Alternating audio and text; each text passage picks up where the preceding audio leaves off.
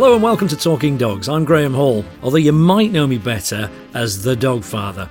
I've been working with dogs for over a decade now, and for the last few years I've been telling my dog training tales on dogs behaving very badly on television. Well, now I'm bringing even more of my stories to you directly on this podcast, because off the back of the TV series, people often email me for advice on a certain subject. Inspired by those curious questions, this is a chance for me to share the answers, and hopefully we'll have a bit of fun along the way. Later on, I'm going to let you in on what I really think about webcams and the other seemingly exciting and clever technologies that dog owners use these days, as well as explaining how you could be inadvertently rewarding your dog's attention-seeking behaviour. But first, I want to talk about separation anxiety, because it's something a lot of dog owners are going to have to deal with in the coming months. The whole country's been in lockdown, and for your dog, that's meant that you've literally been with them 24/7. As we all gear up to getting back out of the house again, both you and your dog are going to have to make some serious adjustments.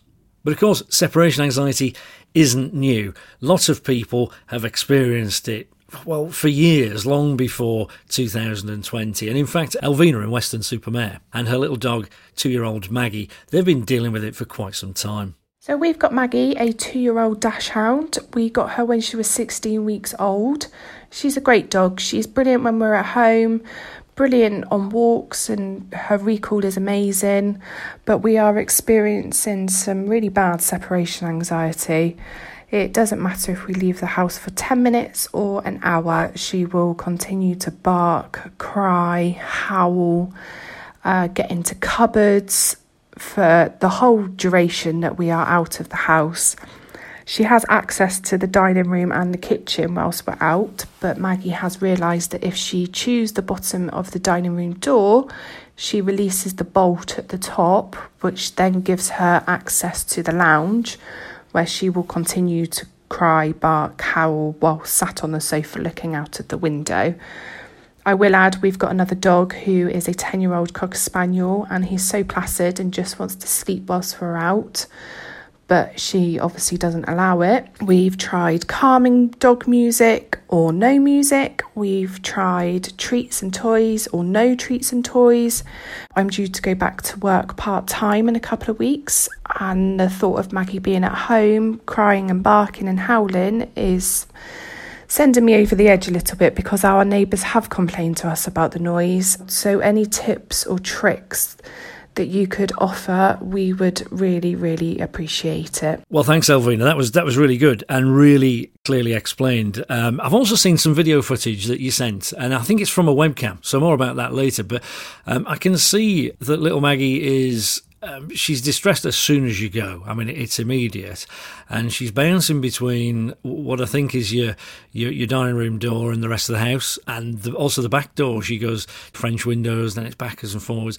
There's a little moment when she pauses. Let me come back to that, and I think she's listening. So it's like rah rah rah rah rah rah rah rah rah.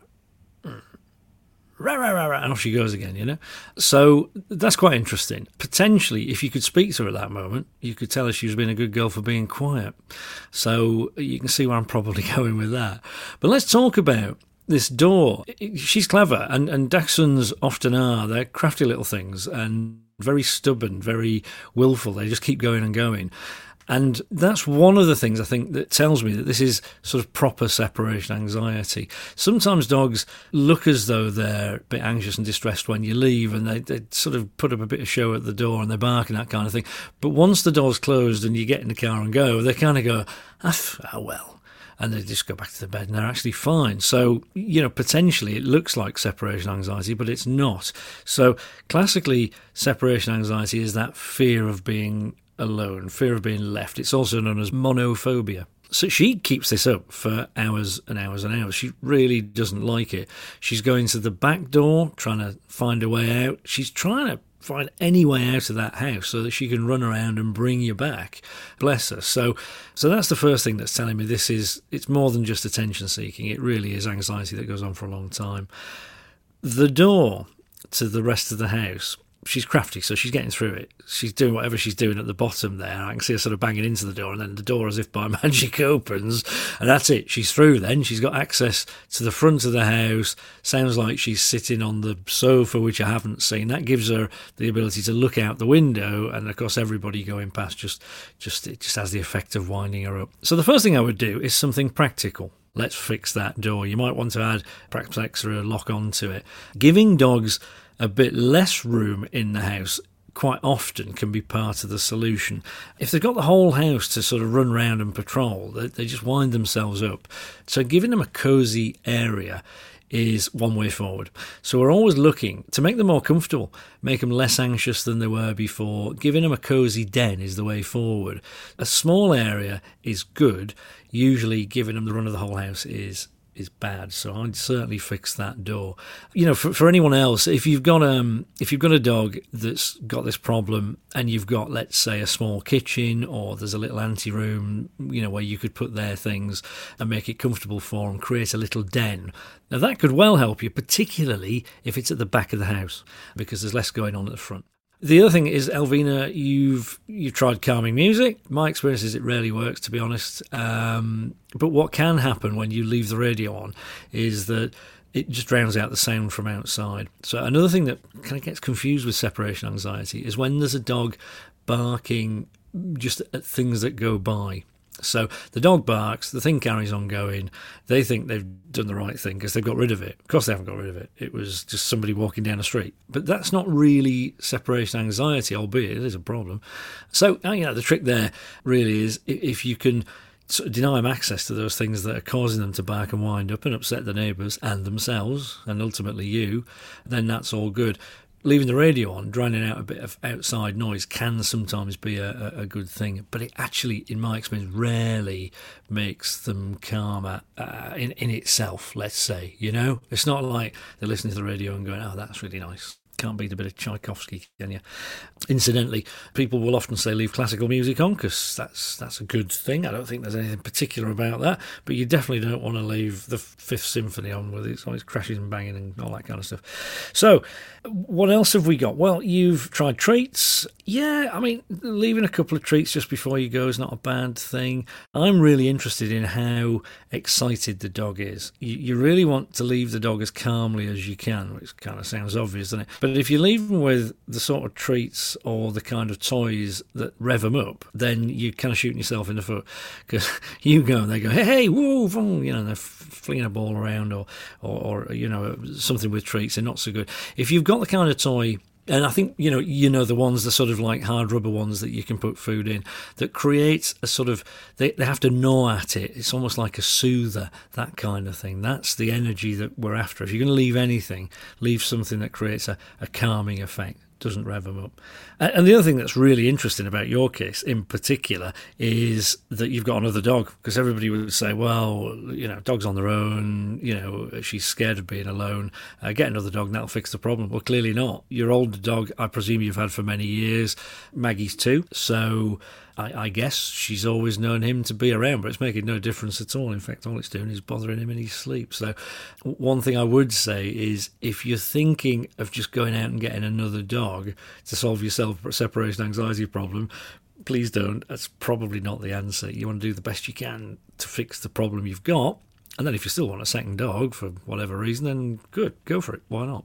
But I think that's the thing. So I think there are a few things there. The overarching thing is we're trying to create a calm environment before we leave them. What you then probably want to do is invest a bit of time. We've only got 2 weeks before you're going back to work. That's not an awful lot of time, Elvina. So in the meantime, what I'll be doing is, you know, pop out the door and then pop back in again. So we create the situation where it's like, I go, I come back, it's not a biggie, it's going to be fine. But you need to start in little doses. I mean, literally walk out the door, you know, count to 10 outside the door, pop back in again. But here's the thing. If she's whining and creating as you walk back in that door, what you do is that you make a connection in her brain that if I bark, I bring her back. Right? And you've got to think about where barking and howling comes from.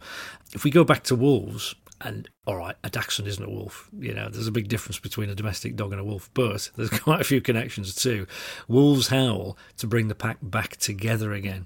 often before they go hunting or they move off somewhere. So howling and barking is the first thing a dog's going to try to bring you back. And you'll often hear a dog howling in a way that they wouldn't any other time when they've been left on their own.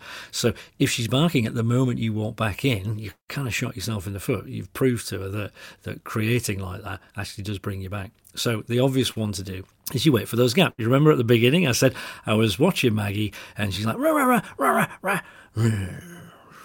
Now, she's not really being quiet because she's trying to offer you a behaviour that you'd prefer instead. She's listening. She's just being quiet. But if you can match that quiet moment with the moment you walk back in the door, happy days. Now what we're saying is, weirdly, if you're quiet, I come back. If you're barking, I don't come back.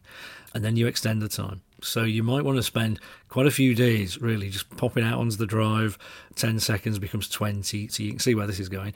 Eventually it's, pop outside. If you go to work in the car, jump in the car, shut the car door, fire up the engine. The next days, this might be a week or two down the line, you drive the car around the block, come back, and you're building it up.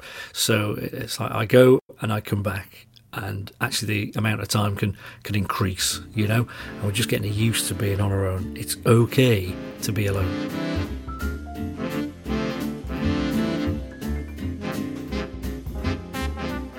Let's talk about webcams. Now, not so very many years ago, I had a client who was in the business of CCTV and all the rest of it, and he'd rigged himself up this marvellous system, which seemed ever so advanced at the time, whereby he could go to work and he could sit in his office and he could watch his dog on a camera that he'd set up because he had thousands of pounds worth of equipment, right? And he could even press a button and he could talk to the dog on a microphone and he could hear the dog and all the rest of it. And really, that wasn't a lot of years ago, and I thought that was a brilliant system. Well, we can all buy them now. You can get them online and they cost a few quid, and we all know what they are.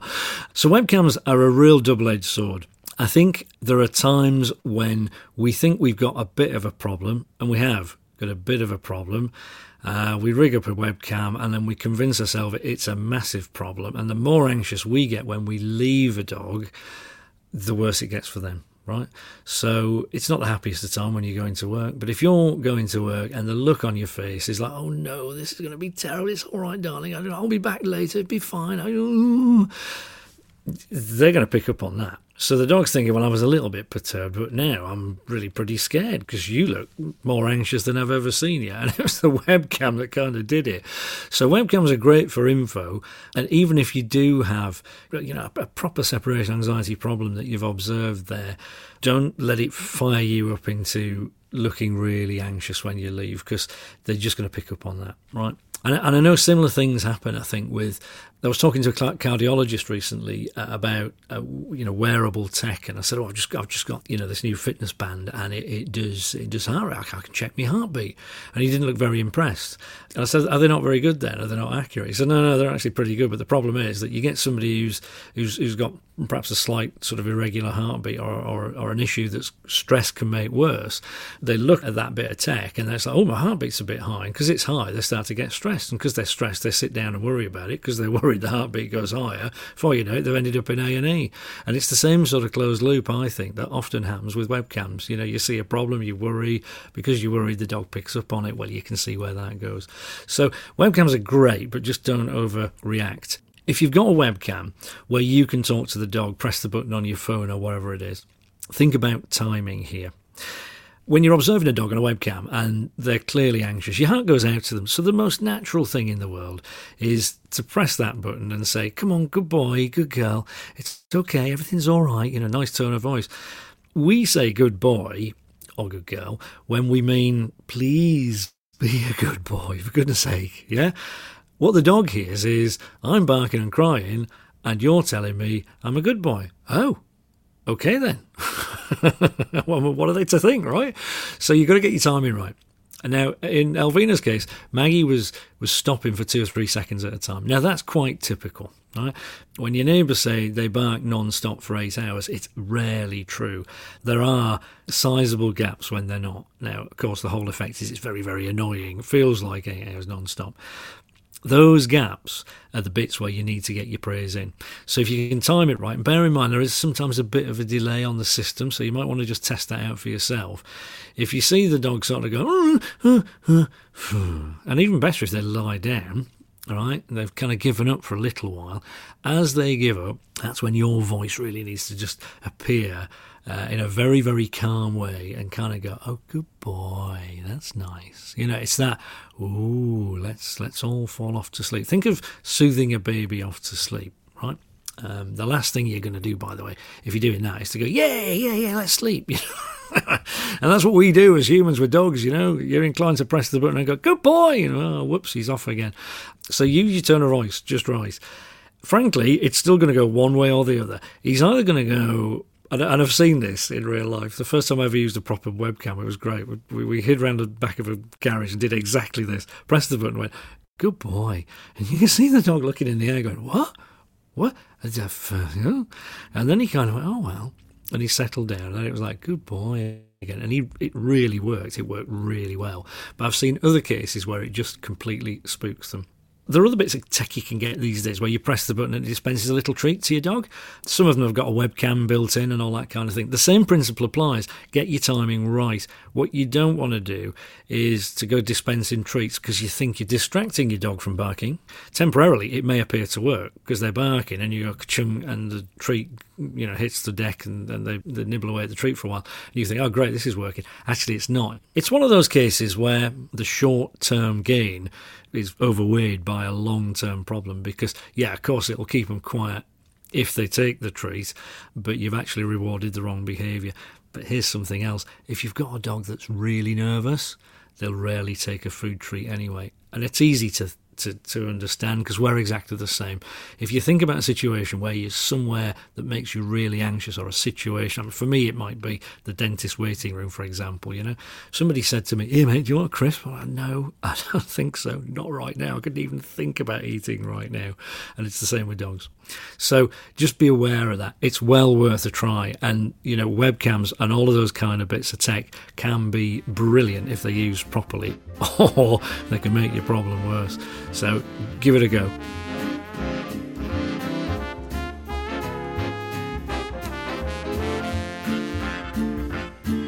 So here's a story about a dog that appeared to suffer really badly from separation anxiety, but actually it wasn't that at all. And it was a little dog called Metro. He was a Jack Russell. And he was owned by a little boy who was about 10 years old called Josh. And Josh would leave the house in the morning to go to school with his mum. And he closed the door behind him. And as the door closed, he could hear this thump-thump at the back of the door. And it was Metro throwing himself at the door. Don't go, right, in effect. And he would bark a bit as well. So Josh would open the door and go, "It's all right, Metro. Everything's all right, darling. Everything's all right. I'll be back. I'm only going to school." And of course, that rewarded that wrong behaviour. So what Metro learnt was, right, well, they're going to leave anyway, but if I thump the door, I can put off the inevitable and I'll bring them back. So this would happen repeatedly. So Josh's mum would be the other side of the road in the car going, "Come on, Josh, we've got to get to work, you know." She had to get to work. She's already late. Josh is making himself late for school. So every morning, 3, 4, 5 times, he'd reopen the door. Oh, so he'd end up on his way to school, tears rolling down his face, all upset. They got this little dog for Josh because, you know, his mum had heard that dogs give children this sense of responsibility for lots of reasons. They're great for kids, and it's true. But, you know, she was just so upset that it had all gone horribly wrong. She got this dog. He was going to school every day, upset. The dog, by all accounts, had separation anxiety, really, really upset. She was getting to work and having to explain to the boss it was a disaster. And, of course, I rock up and look at the problem and ask a question, which I don't think anybody had really asked before, which is, what does he do after that? So when you go, what actually happens then? Now, this was in the days before webcams, but all the evidence was that actually what he did was he thumped at the door, and then when they eventually did go, he kind of did the doggy equivalent of shrugging his shoulders and went, fair. And he disappeared off to his bed. And it was very obvious that he'd spent the whole day lying in his bed. He'd hoovered up 1 or 2 treats that had been left for him. This was a terraced house, and the neighbours were very close coupled. They said, "We never hear a peep on her. He's absolutely fine." So it all looked very much like separation anxiety. It was really upsetting. But actually it wasn't really that. It was attention seeking, and it only really happened for the first 5 minutes, really. You know, after that, for the rest of the time until lunchtime when somebody popped in to see him, He was absolutely fine. The answer, of course, is, as hard as it is, if it's an attention-seeking thing, you make him comfortable, give him everything you need, but when you go, just go.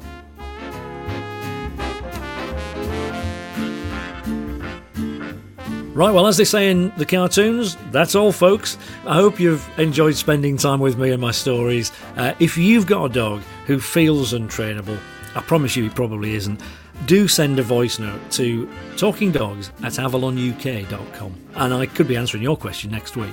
In the meantime, do rate, review and subscribe to the podcast so we can reconvene for some more Barking Mad stories next time. Look after yourself, your loved ones, and of course, your dogs. Bye for now.